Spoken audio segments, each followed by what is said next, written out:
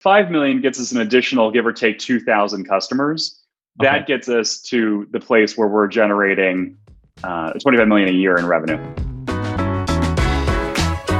You are listening to Conversations with Nathan Latka, where I sit down and interview the top SaaS founders, like Eric Yuan from Zoom.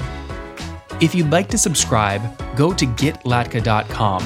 We've published thousands of these interviews, and if you want to sort through them quickly by revenue or churn, CAC, valuation, or other metrics, the easiest way to do that is to go to getlatka.com and use our filtering tool. It's like a big Excel sheet for all of these podcast interviews. Check it out right now at getlatka.com. Hey folks, my guest today is Michael Barnett. He fell in love with communities when advising nonprofits on leadership and organizational development after working for members of the US Congress and the UK Parliament. Now he's building a platform that connects people and helps them bring more folks to causes, brands, and companies that they absolutely love. They found a product market fit with COVID and are experiencing explosive growth, 2x in the past 6 months. The company is called Ingo, INGO.me. Michael, you ready to take us to the top? Yeah, absolutely. Looking forward to it. Great to be here, Nathan. Appreciate it. Thanks for coming on. Okay, so what are you selling and who's buying? Great question. So historically, before COVID, we were selling social registration to event organizers. So you run New York Times Travel Show or the Army Show or the PGA Show, and you want more people to go. You drop us into your registration process. We get you to say, yeah, I want to see who else is going. We analyze your network and we say, Nathan, you should also invite these 4 people. Show gross 10, 20%. But it's once a year. COVID made that all illegal. Revenue went to zero, events went to zero, everything shut down, which was a horrible experience, terrifying. And then the best thing that's happened to us. Because what we realized is that COVID meant every brand needed more digital content, webinars, white papers, heck, the podcasts you do. And the world went from 1 webinar in industry a week to 1 an hour to 1 a minute. And with that, demand for audience blew up. And it meant that we had this really great opportunity to take what we had built, understanding relationships, suggesting the right people, showing you who was going, and turn that into a 365 experience around a brand and not just a single event. So now it's mostly big media companies, some corporates, and our legacy organizers buying us to create these communities and grow them. And what are these bigger media brands? I mean, what are they paying on average per month to use the technology? They're paying $1 a member, so per year. So, imagine subscriber a year, basically, if in the podcast world would be what they're paying. And then what they're getting out of that is they're paying us $1, they're installing us into their website. And then what they get is 10, 20, 30, 40% growth. And the experience, I can talk a little bit to that experience. So, imagine if you're in your industry and instead hold on, Michael. Before we jump into that, just to make sure, so I understand. So, $1 per member per month, but I don't know what size we're talking. If we're talking 1,000 members or 10,000 members or 1 member. So, is the average customer paying $500, $600 a month, something like that? No, the average customer is paying, and it's per member per year. Sorry. Okay. But the average customer is at $20,000 a year and going up pretty quickly. So you're very much in the higher mid-market enterprise space. Yeah.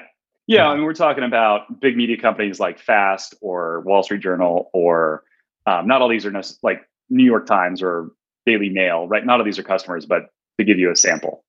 So are you, when I go to one of these conference websites, the JavaScript plugin on the pricing page, it says, look at all your friends that are going, and it shows the Twitter profile faces of everyone else that you know in your network that is also going or registered? That would be us for a lot of these. So in 2019, 1/5 of the biggest events in the world used us for to do that. And then to say, here are the faces of the people you know, here are the faces of the people you should invite. Interesting. Okay, take me back to day one. When did you launch the business? 2013. Initially, we wanted to get rid of business cards. I'm sure you go to lots of events, you end up with these stacks of business cards. You never follow up with the right people, know who to follow up with, can find the right business card. Decided we were going to solve that problem. Met with lots of great leaders in the event space and found out it wasn't a problem they wanted to solve, we're going to pay for. So distribution became hard.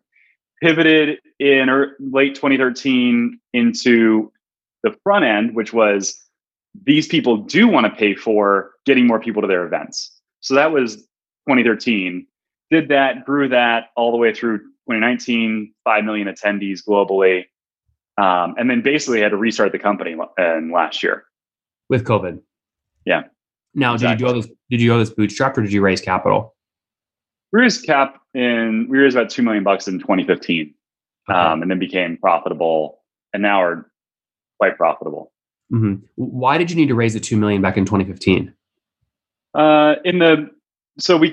Initial idea, pivot, new idea, needed funding, needed scale, needed some go-to-market funding and product development.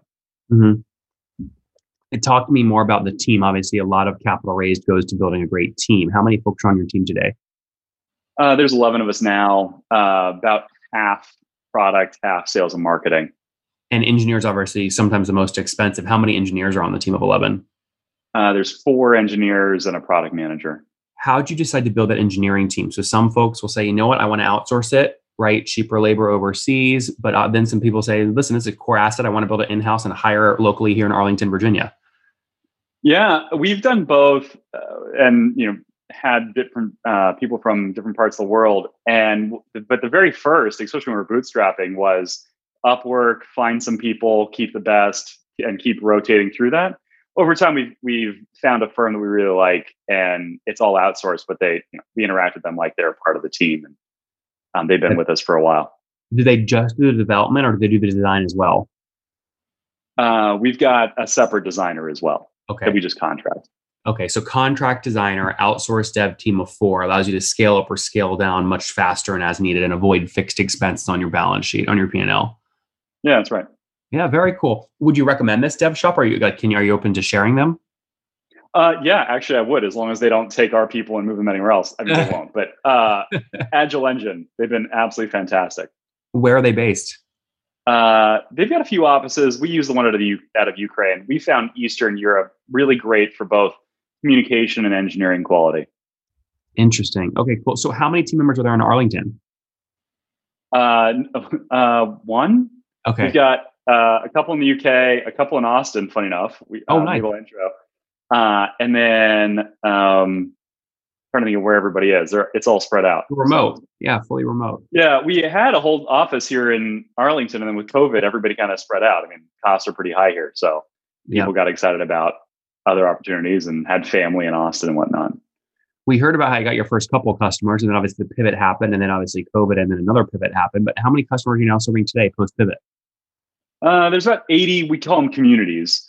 Right. We got about 80 communities in-house, and then we keep adding about 1 a week now, one a week, and it's getting faster too. Where are you finding them? They're finding us almost universally.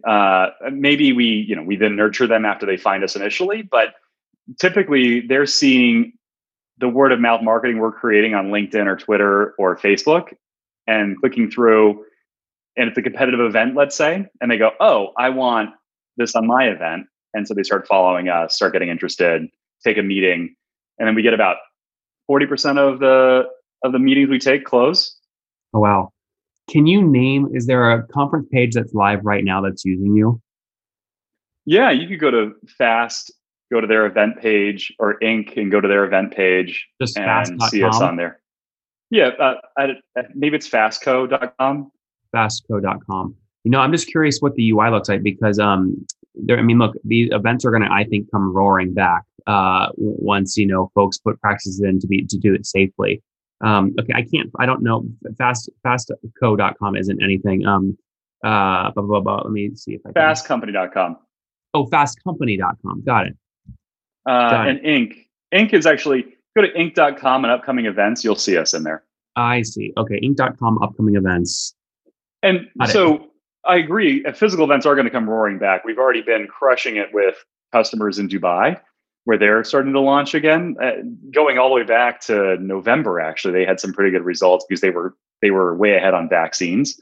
Mm-hmm. But what we found, what was great for us was all the virtual side. So webinars, virtual events, podcasts, white papers.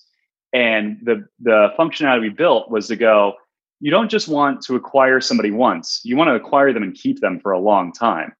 And you want to get them to engage as often as possible. So for your own podcasts, imagine if every time people signed up for one of your podcasts, then one of their friends listens to the next podcast, they get a note saying, "Hey, great news! Michael just listened to this next podcast. Don't you want to listen to it also?"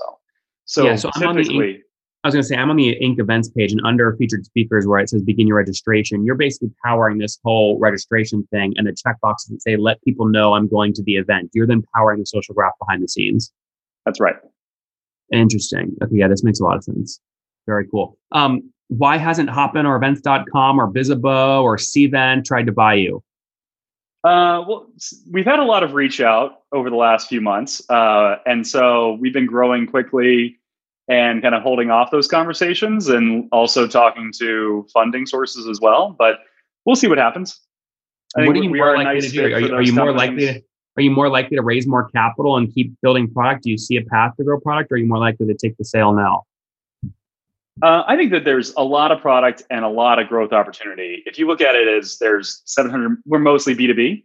Yep. So 700 million professionals out there, getting them all to be members of Ingo and our customers, a few customers each, that's a huge addressable market. But the right offer, we could be, Hopin or somebody could probably afford us. Yeah. Interesting. Okay. If you went the raise path to keep doubling down, how much do you think you'd go target? How much would you raise? We'd raise 5 million. And why is that the right number? That was the right number because it gets us to about 50 million of annual recurring, it gets us to about a $50 million valuation.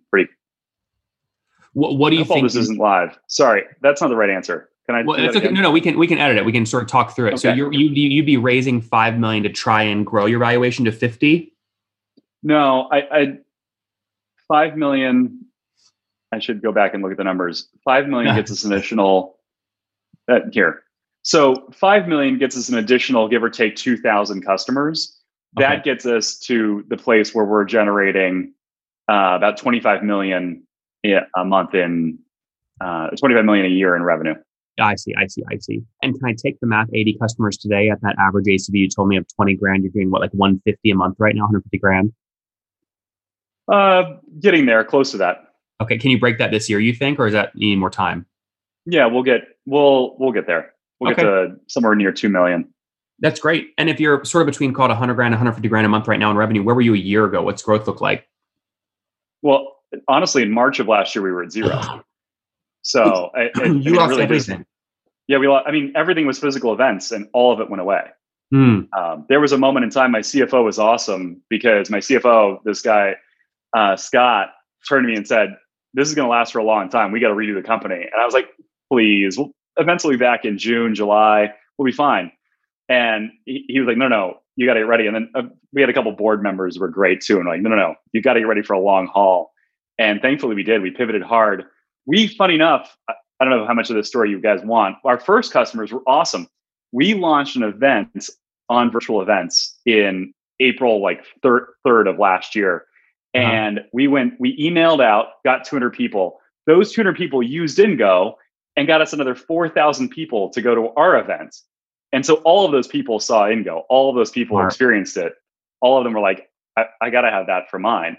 The only thing that actually, the limiting factor, funny enough, was those initial integrations with the Hopins and all the new virtual platforms, which we built and now we can do. But yeah, that's how we got that initial burst. And still how we get a lot of them. Yeah. When you raised that 2 million in 2015, I assume that's probably a note. What cap did you use? What was that? What cap did you use for the 2 million raised in 2015? I'd have to go and look. I guess the reason I'm asking that question is, do you feel like the business has now recovered to the point where you could go do a raise at a higher valuation than what the cap was in 2015? Yeah, I'd be surprised if we couldn't get a substantially higher valuation given the multiples out there too. You got two things, right? The growth rate plus the marketplace plus a higher revenue baseline. Mm-hmm. Very good. Okay, let's wrap up, Mike, with the famous 5. Number 1, favorite business book. Measure What Matters. Number 2, is there a CEO you're following or studying? That's a really great question. I don't want to give the cliche Musk because everybody does it. Actually, you know who I do find most compelling that I think is, pretty popular, but not everybody? Warren Buffett. I think the analysis and his idea, he's got this quote about if everybody invested as if they had a date card or a dance card of 9 options, and they invested, knowing that they only had 9 investments to make in their lifetime, they would do a lot better job. It resonates to like something Jobs did, where he was like, well, we're only going to have 6 products, but they're going to be amazing. I think that same thing from Buffett of his analysis of exactly where to put your money. I think the same thing's true for time, and same thing's true for a company. And it goes back to the measure what matters thing too. It's just that precision of thought process. Number 3, what's your favorite online tool for building the business besides your own? Really good question. HubSpot. Okay. Number 4, how many hours of sleep do you get every night?